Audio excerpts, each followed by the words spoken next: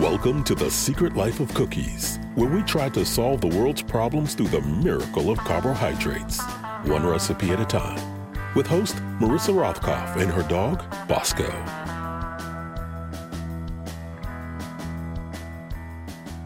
Today on the podcast, we'll be discussing something people find nearly as scary as the idea of Donald Trump and Ron DeSantis' running mates in 2024.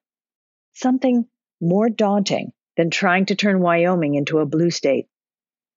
Start your deep breathing exercises, folks, because this week is Pie Crust Week. And we have no better person on the planet than Mollie Katzen, world famous cookbook author. Yes, the Moosewood Cookbook and the 12 that have followed since.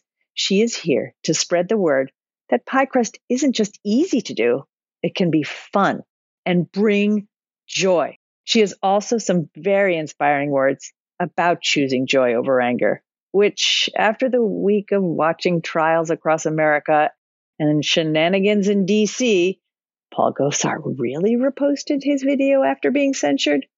Who does that? Anyway, deep breaths. I am going to choose joy and pie crust. And after you've spent some time with Mollie Katzen, as I had the pleasure of doing, I have no doubt you will choose joy too. A quick word about the pie crust recipe. While we talk and chat our way through making pie crust during the podcast, in real life, with a food processor, it will take you no more than 5 minutes. And that includes wrapping it up and putting it in the fridge to rest. The complete recipe with explicit instructions can be found in my newsletter, marissarothkopf.substack.com, where you'll also find a treasure trove of Thanksgiving recipes appearing throughout the week. You can also find a link to it on Twitter.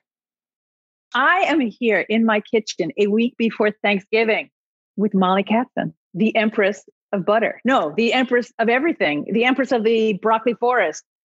It is a pleasure to have you here. Thank you so much for joining us today. I've been waiting for you to invite me for a little while. Obviously, I knew you from your cook's books. You and everybody else. Your cookbooks precede you, and it's not just the Moosewood Cookbook and the 12 or 11 that followed since, but you said that millennials also recognize you now too. Because when I tested pretend soup on a group of kids who were probably 4 years old, they're adults now, they're out in the world, right. They have their own kids, and they still remember. We had a session that was so much fun when that book came out. We did Good Morning America sent their food correspondent, who at the time was Julia Child, to my it was the best experience of my life. She pulled up in a limo. I mean, she was being driven. She didn't drive the limo. And was so humble and so unpretentious and so interested in everyone. And the everyone she was interested in here at that time was a group of 5 4-year-olds who were going to make her breakfast here at my house. Oh my God. Pretend soup, the blueberry pancakes from Pretend Soup. And there were all these little kids then, and now they're these big adults now, and they still talk about it because it was so formative. And she knew all of their names by the end of the session. And they made her these absolutely hideous blueberry pancakes that were burnt on one side and raw on the other. And she ate every one of them. And bless her heart, the woman was the real deal. That makes me want to burst into tears. That is amazing. Good tears, I have to find that. I wonder if I can find that clip from Good Morning America. I've got it. You do? Okay. I think I need a little moment with that. I need a little moment with that because it's been a bit of a week in the news. But before we get onto that, I want to let people knowing at home that we're here to hold your hand, especially because you're going to walk us through something that people are so afraid of, like more afraid of than like Chucky, the evil clown doll. People are afraid of making pie crust. They are afraid of two things. In my experience of teaching cooking, the two most terrifying things are vinaigrette and pie crust. Cake from scratch is another one. Cake from scratch. I don't know what it is people have such fear about putting dry ingredients together, because then they go out and buy a cake mix. And all it is the dry ingredients got mixed by someone else. And so add the eggs. And anyway, the pie crust is something that people have a barrier for. And that's why the commercial pre-rolled frozen pie crust is such a big business. I know, please. I can barely say those words. I'm no snob. For real. Like there's Velveeta in my refrigerator right over there because I grew up with it and it's just a thing, you know? And if you want to eat a yodel, God bless you. If you want to doctor a cake mix, fine. But I really don't want you to use pie crust that comes from the supermarket. I really want people to make it themselves. It's so much better. I want to say something about pie crust. Well, I'm going to say a lot of things about pie crust because that's why I'm here. I had a pie crust kind of epiphany just a couple of weeks ago before I knew I'd be talking with you about it. So the timing was great. I have a French friend. She's just so elegant. And, you know, she's funny because she's from France. She actually was born in France in 1941 during the Nazi occupation. She's got stories upon stories. She moved to New York City when she was about 12. And her English is like, she talks like this, you know, like she's like totally off the streets of Queens. But she bursts into the most beautiful French, and she has this incredible habit of inviting her friends over for lunch. Who invites people over for lunch ever anymore? Love it. And so a couple of weeks ago, I was over there for lunch, and she made a tart, a leek tart, leek and Gruyere. And that's how she says it. It's the most anybody out there, the most satisfying French word to say in the world. Ooh, isn't it? It's got its own yummy quality. So the crust was gorgeous. The crust was, I mean, let's take the word showstopper literally. I stopped and I didn't even get to the leeks and Gruyere yet. I just was crust, and I'm like stoned from just the first look and the first bite because it was so perfect. And it made me realize, once again, which, you know, every few years I have pie crust epiphanies. This one was, we need to stop thinking of pie crust as just a delivery system for the filling, but it's a thing unto itself. And we want our pie crusts to be stellar, just a brief show-stopping moment before we continue into the rest of the pie.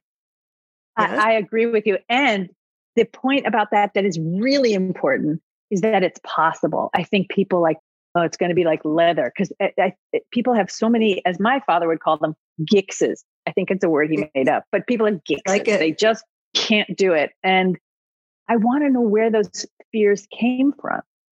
Do we have an unrealistic notion of like grandma and grandma's pies?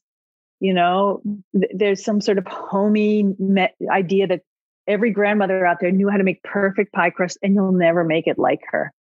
Like some conspiracy amongst grandmothers. My grandmother's pie crust wasn't that great, but she made homemade strudel.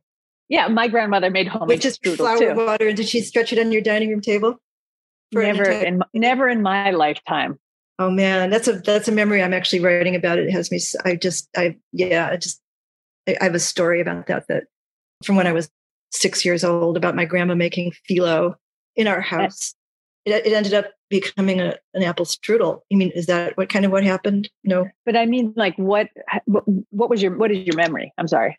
My grandma was very short, probably 4'9", maybe, and stout.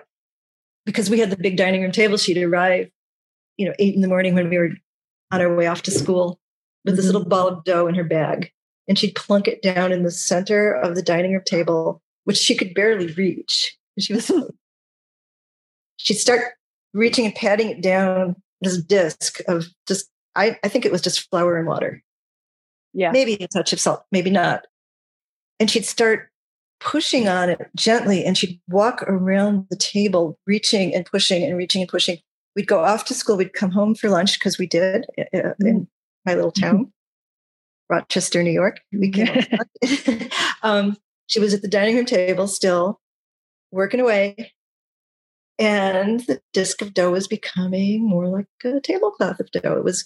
It was thinning out. It was rounding out, and she would gently and with very small movements put it on top of her knuckles and pull it towards her. And she called it was a verb. Her favorite verb for this was nudging.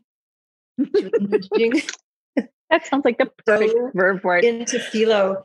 And then we go back to school for the afternoon. And when we'd come home at the end of the day, it covered the whole dining room table. It draped over the sides. And she was very proud of sticking a piece of newspaper under it. And then she would somehow roll it up, take it home, and make apple strudel out of it, which we hated apple strudel when we were kids. Oh. Kids didn't eat nuts. Are we way off the track? No, it's such a perfect, to me, that's like, it was the most incredible thing in the whole world. And we hated apple strudel. No, we didn't eat it. We didn't eat it. But what stuck with me, so much of what I witnessed about cooking when I was little, and I witnessed a lot because my mom loved to cook. My grandma. Oh, she did? They cooked together. They were cooking all the time. What I loved about it before I was sophisticated enough to taste it, the devotion was not lost on me as a little kid. I couldn't quite grasp that my grandma would spend the whole day making this beautiful, perfect dough, quietly, calmly. She didn't have the radio on. She just was humming a little bit and walking around the table for hours, like as if she were in a trance.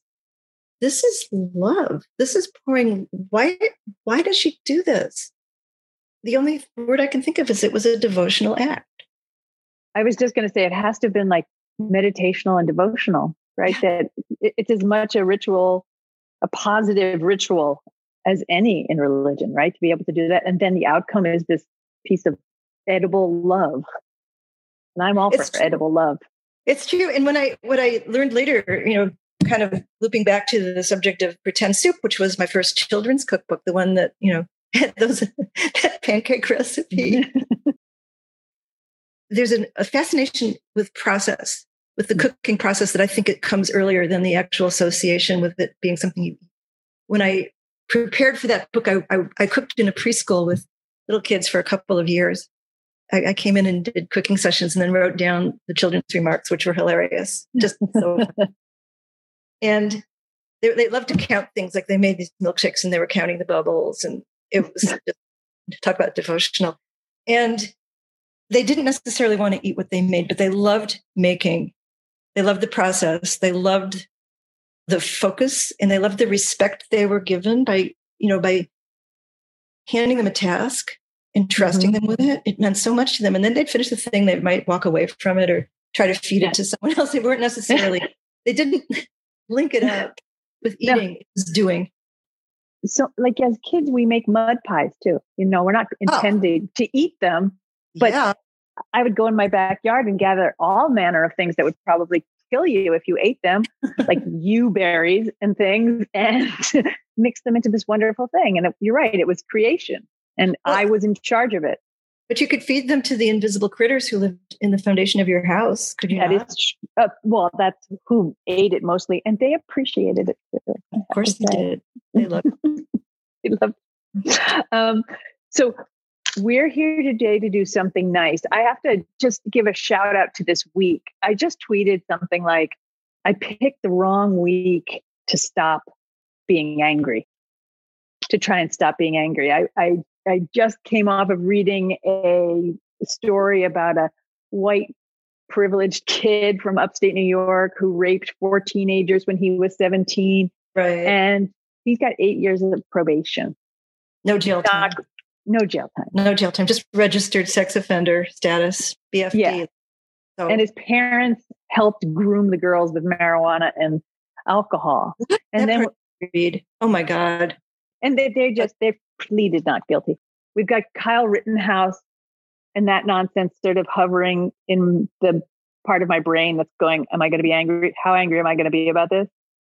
Kind of waiting. It's like waiting for the shoe to drop. And then I watched part of the Ahmaud Arbery trial today. I mean, he's not trial, but the man who killed him, and watching the process of turning a white man who shot somebody into, well, he was afraid.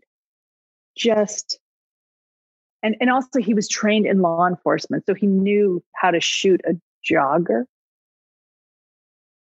How have you been this week? How was your anger level this week? How are you? you know, I hate to say this publicly. I try not to. I put a fraction of my anxiety on Twitter.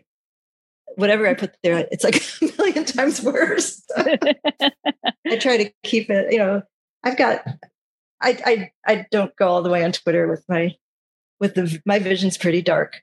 What I see, I mean, I see what we all see, and yet, I really do work hard on a daily basis to balance out the thread that I'm going to live on, the thread of thought. Like I see it as like, here I go with the metaphors. My kids laugh. My metaphors are so bad. They are. They're awful. They're right. Like you have a wire and there's wires outside and the different birds are perching on different wires. So I feel like we can perch on the wire of following the news, which, you know, as middle-class white people, we have the privilege of just, we can follow the news or not follow the news. We can kind of jump to a different wire where on this other wire, I'm on a different track. I think it might be called denial. Who knows? But it's where I am in my garden and I'm practicing my music or making pie crust. Segue. Or, but the kind of life affirming parallel universe of creativity and remembering what propelled us this far in life with a fairly, you know, significant amount of joy. Again, we're privileged, and I go on into that kind of zone a lot to balance out what I perceive in the world. It helps. It really helps, I have to say. We think of denial as something avoidant and as a bad thing, but in fact, it's a survival technique as well. Yeah. We're not going to give in to all this bad crap that's going on out there. We're not going to just throw it away, throw ourselves away. Oops, you know, the world's so bad. Why bother? We've got to bother twice as hard.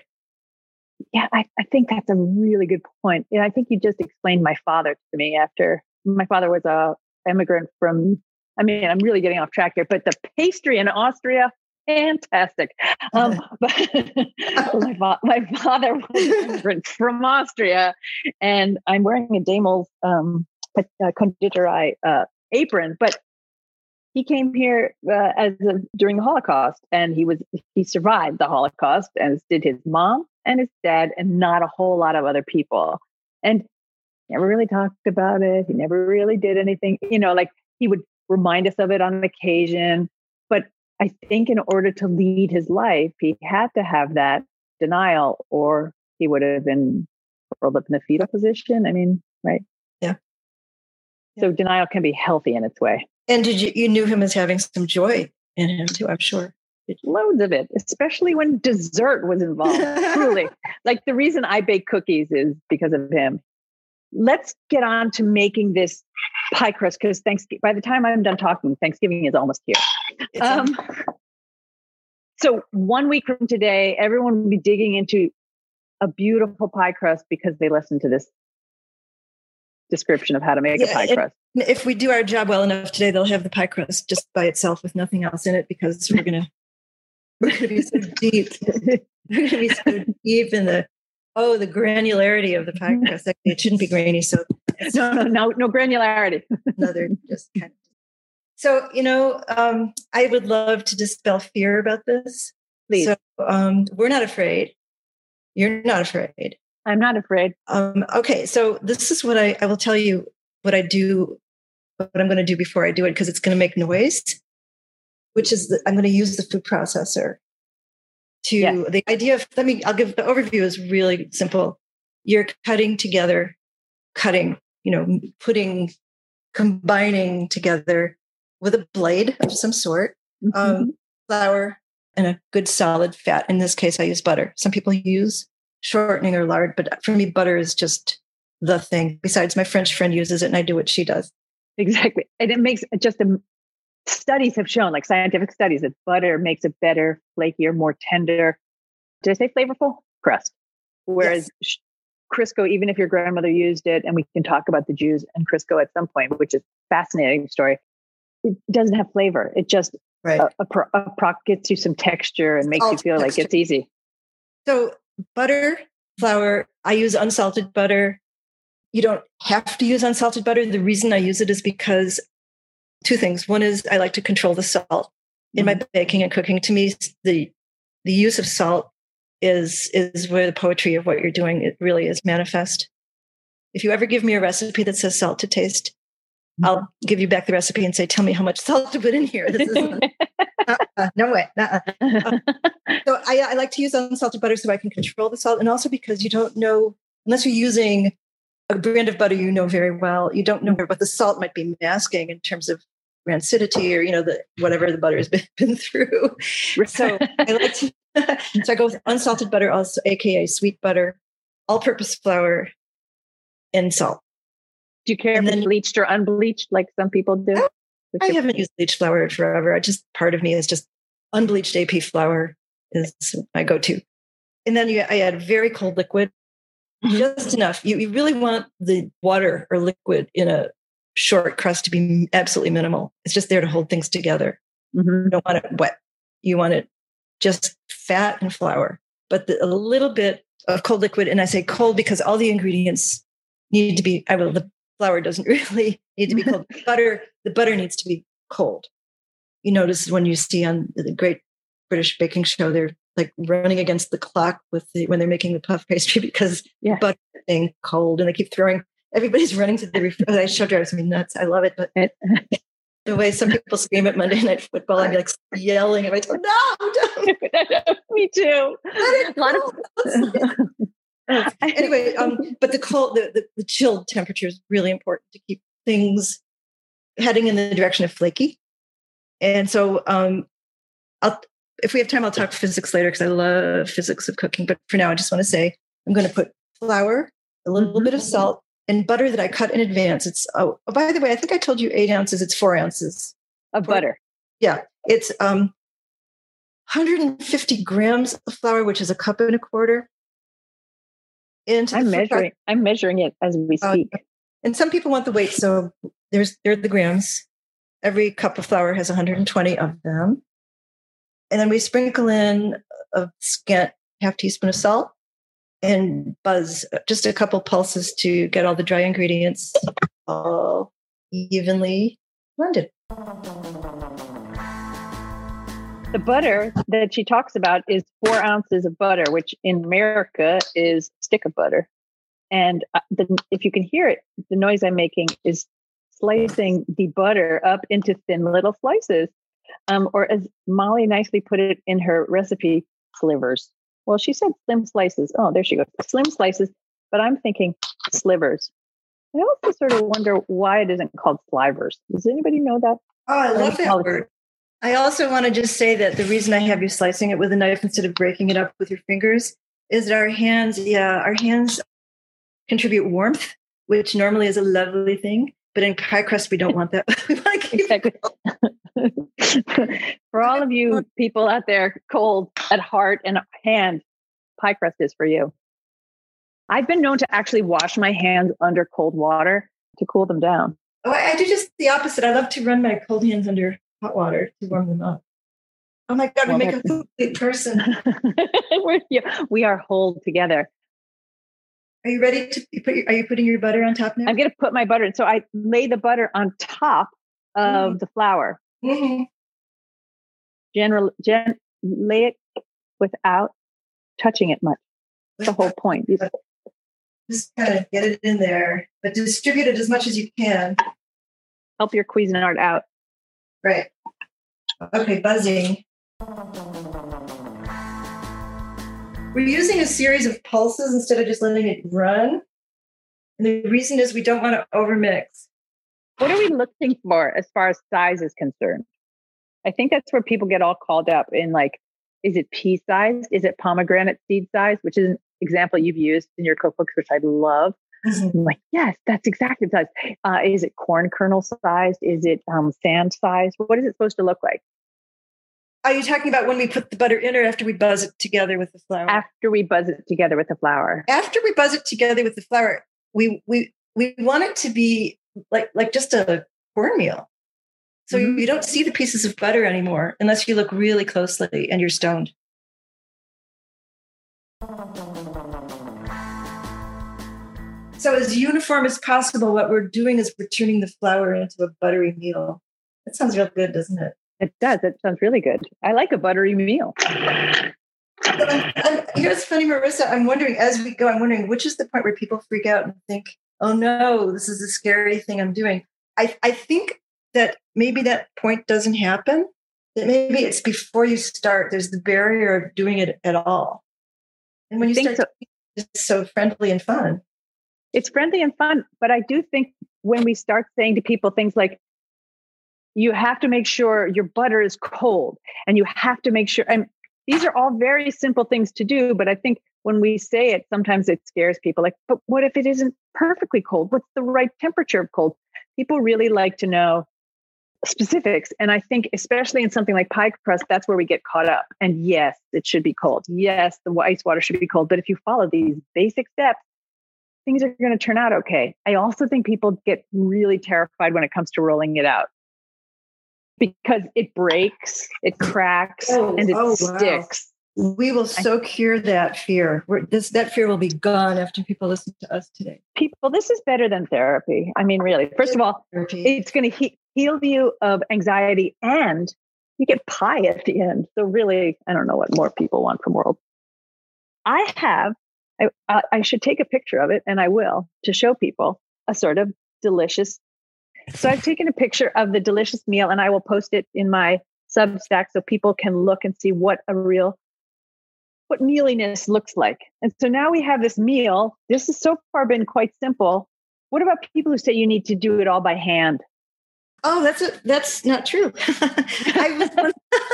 I know I'm dropping names of les grandes dames here, but I was once at something or other where I was on a panel with the great Marion Cunningham. Do you remember her? Yes, of the Joy of Cooking fame. Well, she did a version of it. The Fanny Farmer was her focus. And then she also was just so revered as the she was the grande dame out here in the Bay Area. And she I will say, so I correct myself, but also say I read her memoir called Stand Facing the Stove. Great title. Best title ever. First direction in any recipe, stand facing the stove. I love it. Because of course, anyway, I'm sorry, she didn't tell us. So she got wind of. I don't know what the subject was, but she got wind of the fact that I use a food processor to make dough. So I use it for bread dough. I use it for pizza dough. I use it for everything. It's a great machine. So good. It's so good. So she made a point of telling the audience in no uncertain terms and with zero humor, zip humor, which always wins me over. Yeah, me too. I love that. But far be it for me to criticize the great lady, but she did say it's not a pie crust unless you use either the hand, pie crust cutter thing. Oh, the thing with the multi-bladed cutter. The thing with I'm really being articulate. The thing with the things. I know exactly, but I think everybody out there knows what we're talking about when we say the thing with the handle and the handle, the curved tines underneath, or two forks or two knives, and God forbid one fork and one knife, or one knife and one fork, but either two forks, two knives, or the thing with the curved tines. And if you make your pie crust any other way, it isn't pie crust. But here we are, and I am telling you, all these decades later, use your food processor. It takes only seconds. I mean, we're yapping a lot, but this, in fact, only takes seconds. Truly seconds. By the time you can get this done, wrap it up, let it rest in the fridge. Okay, but before we wrap grandma, there is the addition of the cold water. Yes, because a lot depends on the humidity of your kitchen, and a lot depends on the temperature of your kitchen. But we do need some liquid to kind of bind this thing together, and just enough. And we want it cold. So I keep the water in the refrigerator. If I know I'm making pie crust, I put it in there an hour ahead of time. And if you can hear it here, I take a Pyrex measuring cup and I put ice cubes and water in there and sort of dip my tablespoon in there. So lovely. I don't have to go running to the fridge. And then you sprinkle the water into what is now the meal inside your food processor and pulse.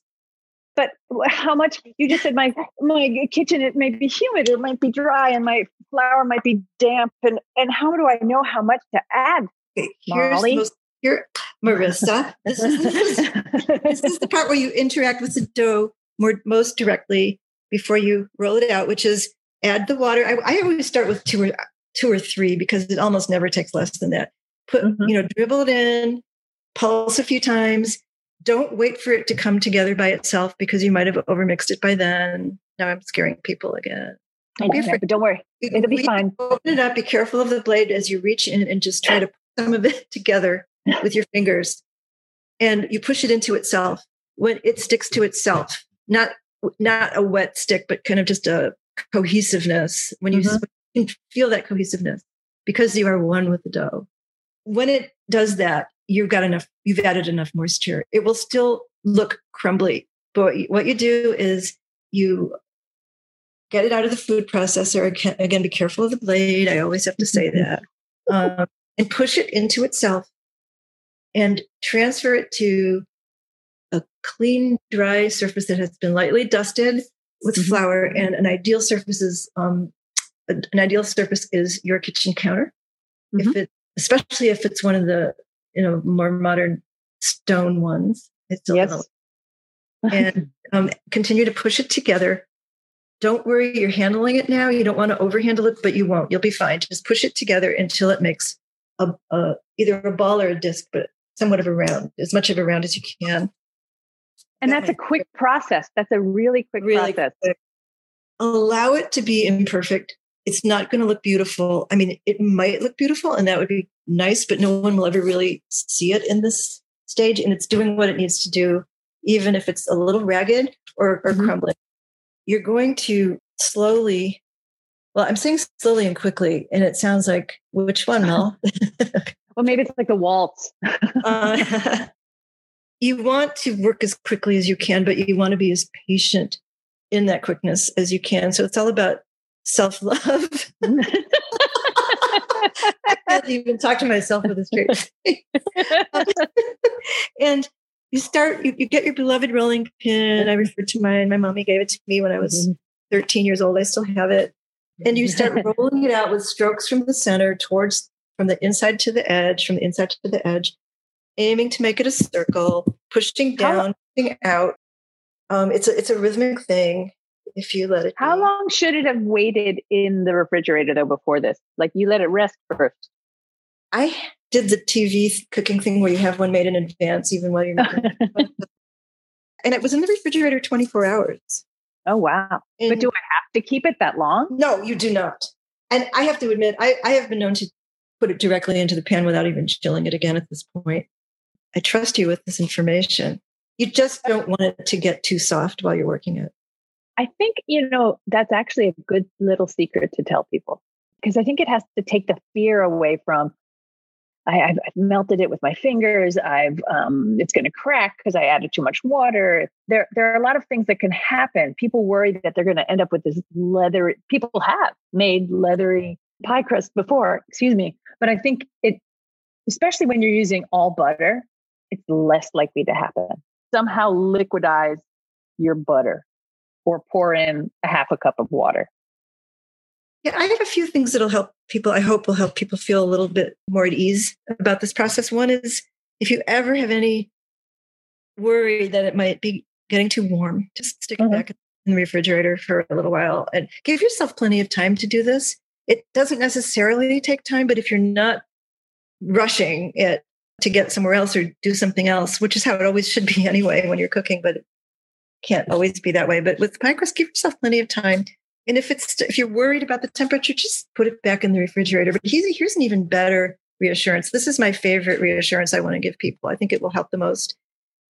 Do not worry if your pie crust breaks in any way when you're rolling it out. If suddenly there's a crack, there's a continent that's breaking off from another continent, creating a new with a new ocean. Just keep rolling it. You don't even need to patch it back together. It will all be unified in the pan. So you can actually end up putting several broken pieces of pie crust together. You can fit them together in the pan, and they will, as they bake and the butter melts a little bit, it will adhere. It will re-adhere. And so it can be in 5 or 10 pieces, or you can patch with crumbs. No one will ever know. You're going to top it with some gooey pecan pie filling or cream pie or apple pie. No one's turning your pie crust upside down. It's not going to, even if there's a little seam where something leaks out, it's going to be okay. Once it hits the baking temperature in the oven, all of its pieces find each other and they have a reunion in the oven. There's nothing to worry about. If you're baking it blind, which is the kind of baking where you do the crust ahead of the filling, say if you're making a cream pie or something that has either doesn't need to be cooked or it gets cooked separately on the stovetop, you need a baked pie crust. So you put it in the oven with weights. I just use beans on a piece of parchment. Then you can actually see, you can witness the self-healing of the dough in the oven, how the cracks just mend themselves. They will. I think rustic crust is so inviting too. You don't want a perfect crust. No, you don't. Rustic is like, that's what people pay money for these days. You want that like rustic plum pie or something, and it looks better. It looks better than something that came out of like the processing plant. It's like the torn jeans of pastry. Exactly. It looks so cool. No, don't drink or eat that. My cat, guys, you can't see this, but he insists on climbing on the countertop, which is uncouth and unsavory. And I swear, if you eat at my house, I clean the counter first before I cook. What I wanted to add also, if you're blind baking a crust, that's the one time where I worry that like people, it's going to shrink too much. And a lot of people like will put a big pie crust in, they're like, this is beautiful. And then they don't refrigerate it first. They put it right in the oven and it slides down and you're left with this little skinny line of crust. Is the best way to avoid that putting it in the fridge first? Pull out all the stops. Here are the three things you can do. One is just prick it all over with a fork. I think it's called docking it. Just prick it all over with a fork. It's also a really good cathartic outlet. And then refrigerate it, get cold again. And then get into the corners with the parchment or the foil. Don't just put it in the bottom of the pan, but let it ride up. Get a generous amount of foil and let it go all the way up the sides. And then gently push it into the corners of the circle where the seam where the sides begin. And get your weights into those corners. So it'll anchor the sides so they don't slip down, and then get it kind of build up the beans on the sides. Then the pastry can't slip down because it's trapped up there. There's nowhere to go. That's fantastic. Nowhere to go except in your mouth. Yeah. So rolling it out, patching it together, if it turns into 12 pieces, I think that's like, you can just push them back into pie crust, into the pie pan. I think that is a fantastic reassurance for people. For me, love it so much. It's like pure forgiveness. It's okay to have cracks because it'll all be well. And it'll all be well. It'll all taste the same.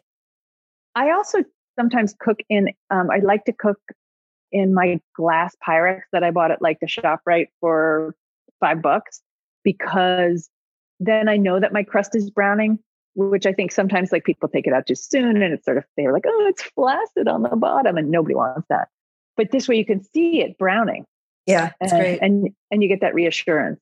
I always use Pyrex. Always. Here's not a sponsor. Yeah. Here's one more thing I want to suggest. The yield on this pie crust is kind of unpredictable. It's at least enough for a crust in the pan. And sometimes it's enough to roll out again and, make sweet little shapes with a little cookie cutter or something and put little leaves or, stars on top of the pie, which is so cool. Just put it on top of your sliced apples and, it's lovely. But another thing you can do, and my mother used to do this when we were kids and she'd make pie crust. She made it out of a Pillsbury pie crust mix, which was really stupid because all it was the pie crust in stick form, and you rolled it into a circle form. Oh, when I was a kid, I was so gullible. I just loved anything that happened in the kitchen was absolutely like drop everything. There's something going on in the kitchen. Me too. She'd give us each a little piece of dough when she had extra, and we'd roll it out ourselves. Probably we overhandled it and we didn't care, into our own little circles. And then we'd make cinnamon sugar, which was another fascinating thing to do, because you put this sugar in the bowl and you put cinnamon in the bowl, and it's two different colors. Yes. And then mix it till it's only one color. And that is like that. You get a 3-year-old doing that. They'll spend 3 hours on it. It's a great way to keep It's awesome. And you sprinkle the circle with the cinnamon sugar, and then you roll it up in a crescent, which kids can do. And they feel very proud of themselves. And then bake that, for 10 minutes, and they've made their little cookies. Right. And then you don't have to wait for the pie either. And you probably don't like pie if you're 4 years old either. I didn't know. I wanted cake or cookies. I wanted to eat brown sugar straight out of the box. My daughter used to do that. Yeah, my daughter did too. I do remember giving my kids, when they were much younger, dough to play with while I was cooking, and just looking over, and by the end it was like gray. I'm like, I don't think we'll cook that, but yummy. Well, they could feed that to the invisible critters in the foundation of your house. They would love it. Some of the critters in the foundation of my house are not so invisible. Oh, but that's only as an adult that it bothers me. They need to eat too. The chipmunks need to eat too. I think we've gone a ways to making people less afraid. What if you blind bake a crust? Do you keep it at the same temperature? Do you start it in a hot oven, or do you just go with like a steady 350? I just go steady with 350, 375. Oh, here's another tip, though. I don't know if you've talked about this before, but it's important for me to let people know this. It took me a long time to know this. Your oven isn't necessarily at the temperature that the dial says it is. Yeah. And this goes for all kinds of stoves, the high-end ones, the low-end ones, even if it's digital, which they all are now. For serious bakers or somebody who, we all really care about how things come out, I highly recommend getting not one, but 2 oven thermometers. Why 2? Because your oven can be a different temperature in a different level or in a different corner. And you really want to know what you're dealing with, because the temperature is it's part of the physics of what you're going to end up with. It's part of the physics of what get you the end product, the way you want it.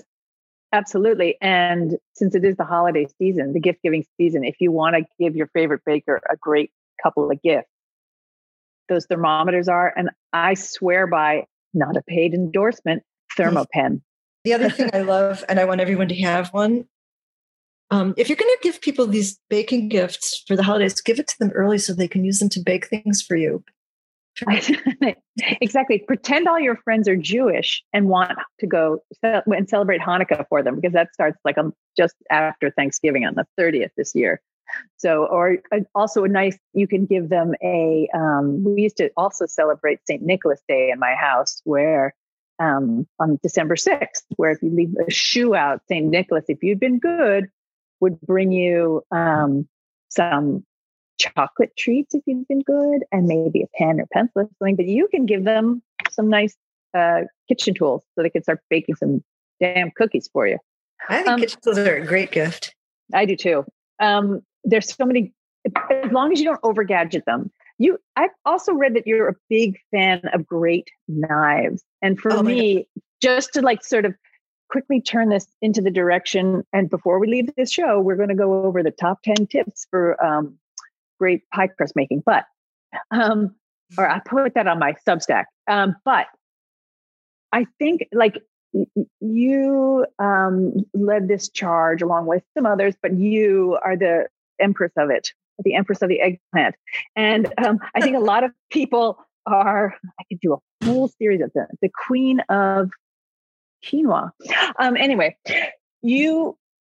I think a lot of people like get stuck when it comes to preparing vegetables, and would rather just get like the chopped up ones from the grocery store or whatever, or frozen ones, which are all fine. Hey, don't not eat vegetables because of it. But I think if you have good knives, it completely transforms how you can move and with what kind of speed in the kitchen. Absolutely. And people really need to get over their knife block. Get a knife. The longer you talk to me, the more obnoxious I'm going to get. You might. A sharp knife is the difference between enjoying cooking and not enjoying cooking. At least that's been my experience. Me too. And yeah, good. I mean, of course, right, right. And a sharp and conditioned knives. That a sharp and conditioned knife is one that you've had professionally sharpened, and that you also conditioned by pulling out that steel, that long, that and you swipe the knife on either side of it, makes this incredibly beautiful swishing noise. Yeah. You feel like you're some kind of superhero who's brandishing your knife rather than just conditioning it. You ready? Oh my gosh. Ready? Okay, America, I'm going to be doing this right next to my ear. So if I lop it off, I'm doing it for you, for the sound of a knife against a steel. Oh. And that was just a little paring knife. It sounded like a bird, actually. It was very sweet. A little bird. It's so important to have a sharp knife because you'll go from not wanting to cut anything to wanting, just want to cut everything inside. And, like one flick of the wrist and you go clear through an apple with a sound effect, a swish clean sound effect. It's so gratifying. Of course, you're very careful with it, but in some respects, a sharper knife, you've heard this before, is safer than a dull knife, because with a dull knife, you're fighting it to go through and pushing and knives can slip and, the rest can be bad. But it's a clean, sensual, beautiful, crisp experience to cut the vegetables for your dinner. And you will not want anyone else to cut your vegetables. You're going to want to cut everyone else's vegetables. Bring the vegetables. Let me cut them for you. You can be precise. You have to keep, there's a discipline to it. It's like a practice, right? Where you focus, you stay centered, you keep your eyes on what you're doing. You don't drift away, either visually or in your thoughts. Since I've been such an aficionado can you be an aficionado of a knife, sharp knives? Sure. You can be a cigar aficionado. Why not a knife aficionado? But since I've really been on this kick, which has not been my whole cooking life, it's only been the last, say, century of it. It makes me so excited about cooking. I love it so much. It's something I look forward to, cutting even a butternut squash. Even a butternut squash, which usually I think the best. Yeah, usually you want to just drop it off the roof of your house and see what happens and just cook it from there. I once did that with a coconut, but I wouldn't recommend it. The first lesson that I learned in cooking school was a sharp knife is better than a dull knife because a sharp knife gives a clean cut when you cut your finger. And a dull knife gives a jagged cut that's harder to heal. And that's what they teach you in cooking school. So I'm playing Santa Claus here, and I want to get three basic like the ones I'm going to spend the cash on knives. What three shape sizes should I get someone? My go-to gift for the young people in my life who are graduating college or getting married is to get the most beautiful Japanese cleaver I find. And there are some amazing Japanese tool shops near where I live, because large Japanese population, and there's nothing like a Japanese tool shop. It's like a little museum. It's incredible. Scissors and gardening tools and all kinds of jealous. The small cleavers are just almost too beautiful to cut with. But they cut and I like a thin. I don't like the big clunker ones, the ones that you would chase a pig with. I have no idea why I said that. Because you grew up with Grimm's fairy tales, and you can see the housewife with her kerchief on chasing after the pig. Well, thank you for saving me from my. Really appreciate that. But no, a delicate cleaver can be like us, little and strong, and it's just something. It's just the most beautiful tool. And you can find them online too. And so that's my favorite knife. I also like a good paring knife, not very long. I don't use serrated knives very much. Once in a while, a slice of tomato or a slice of grapefruit. It kind of drives me crazy when people try to cut vegetables with serrated knives. That's not what they're designed for. They're for bread. Good, strong, long-bladed, serrated for bread is fine. But you want a straight blade. And so I like I'm looking over at my knife block now. What have I got over there? I have several of each. And I have a chef's knife, an 8-inch chef's knife with a slight curve to it. But the cleaver is 90% of what I use. That's fantastic. I mean, the idea of a small cleaver is a great idea. I don't have one, and I shall put it on my wish list. I don't mean small, tiny. I mean, good. No. It could be 14, 15 inches long. No, 12 Right. foot long, but delicate, not heavy. Right. But I think you've conjured the perfect image. When we're looking to buy one, if you think you can see yourself in a kerchief chasing a hog with it, it's not the knife for us. But also it should feel good in your hand. And your knife, your perfect knife is the one that feels good in your hand. And it's not the same for everybody. Absolutely. I've tested knives where I've ended up with like blisters from using them. And so that's why you should really ever. Yeah. And you should also feel that phrase. It's so kitsch, but it's true. Feel the steel. Mm-hmm. You should, choke up on the hold and have most of your hand on the handle, but maybe your thumb and forefinger on the actual blade. And then you can control it. Absolutely. Okay. So maybe you can come back and we can talk about knives. And there was some talk that you might come back and we'll talk about chocolate cream pie. Is that true? Or make one. Yeah, we could talk about it. Why talk when you can make, which I think should be our motto. Let me ask you a quick question. I would love to have you back to talk about chocolate cream pie and knives. And I would also like to know what kind of desserts you're making for Thanksgiving. What are you making for Thanksgiving? My Thanksgiving tradition is a potluck with some really close friends. My kids live on the other coast. So it's potluck. It's Friendsgiving, but we've been doing it for decades. And my assignment used to be pie, but then I got competition because someone got married and there was an in-law who joined the crowd who insisted on. This is like way too much of a story. So not interesting. So, no, but I think everyone can relate to these stories. That's all I have to say. Everyone has these stories. I was the pie lady. Excuse me. What's with this new mother-in-law? Move over.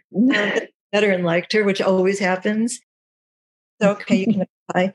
I used to make a chocolate pecan pie, which I lay claim to having written a recipe for it in 1987. And then I really actually love to make an apple pie. I just love it so much. But my assignment this year is vegetables. Oh, well, yeah. Don't take it the wrong way. But if you were coming to my house, I might, be interested in what kind of side dishes will you bring, or main dishes as vegetables?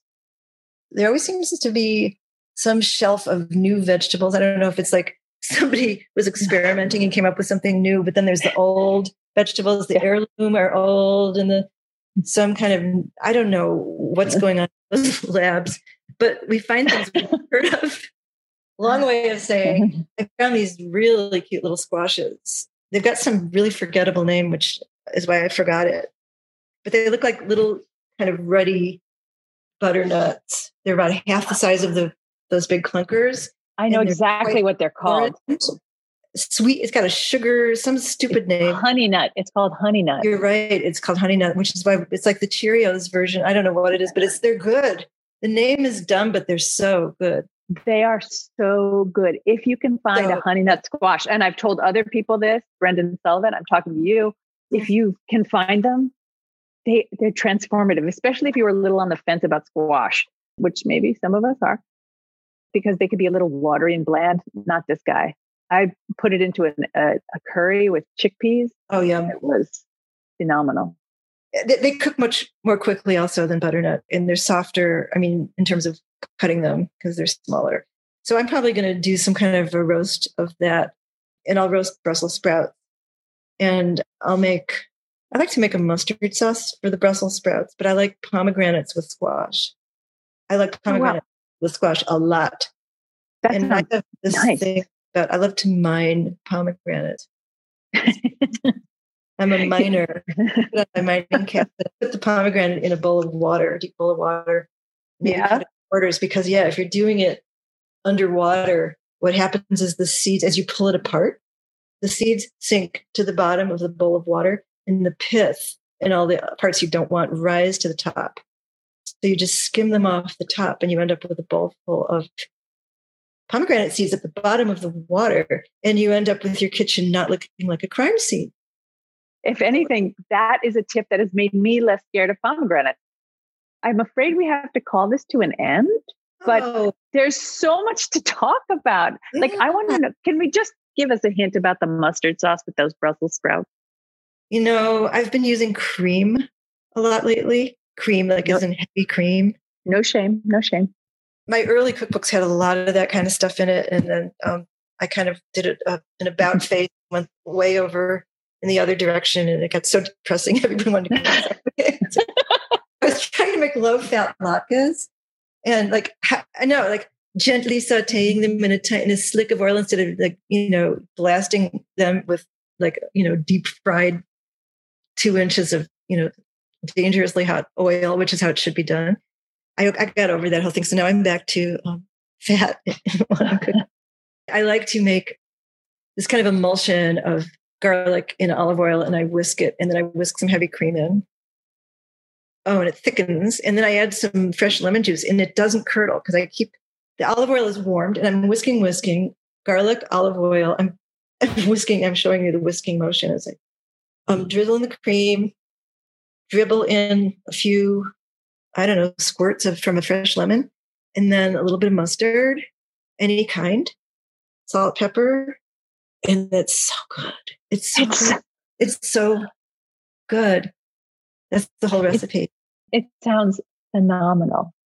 And you could take your pie crust, sprinkle some cheese on top, bake it off, just make it like a giant cracker and eat it with that sauce. That was spontaneous of you. I'm so impressed. You can just do it. I would do it. I thank you so much for coming on and for holding the hand of a panicked nation in the run up to Thanksgiving. No more pie crust fear. No, let's just all say it together. It's going to be fine. There are going to be delicious things on top of the pie crust. Have a good time. Enjoy yourself making pie crust. What would you say? I would say amen. I agree with everything both of us just said. Pie crust is about forgiveness. It is. You're forgiving yourself and the pie crust for being imperfect. And I don't know anyone who isn't relieved when anything ever turns out imperfect. Everyone's like, so thank God it's not just me. Nobody wants perfection. Everyone thinks everyone else does. But we're so relieved when something's not perfect. So keep that in mind. That is the best message for Thanksgiving. Thank you so much. Let's all be more forgiving of the people who deserve forgiveness. I'm not mentoring Paul Gosar. Okay, I just did. All right. That was a bad message. I'm sorry to end it with that. Okay, we're all looking. Marissa, you're so forgiving. You're so wonderful. Thank you so much. Thank you so much. You are amazing, and I'm so glad you've been here. Happy Thanksgiving. And to you too. Thank you so much for tuning in. Mollie and I both hope you embrace making pie crust from scratch. You can do it. No fear, and it's worth it. Tweet me any questions you have. And remember, the recipe can be found on my newsletter, marissarothkopf.substack.com. You can also find a link to it on Twitter. Thank you for listening. Share pie this week. Share joy. And if you don't mind, please share this podcast in my newsletter. Happy Thanksgiving. Talk to you soon.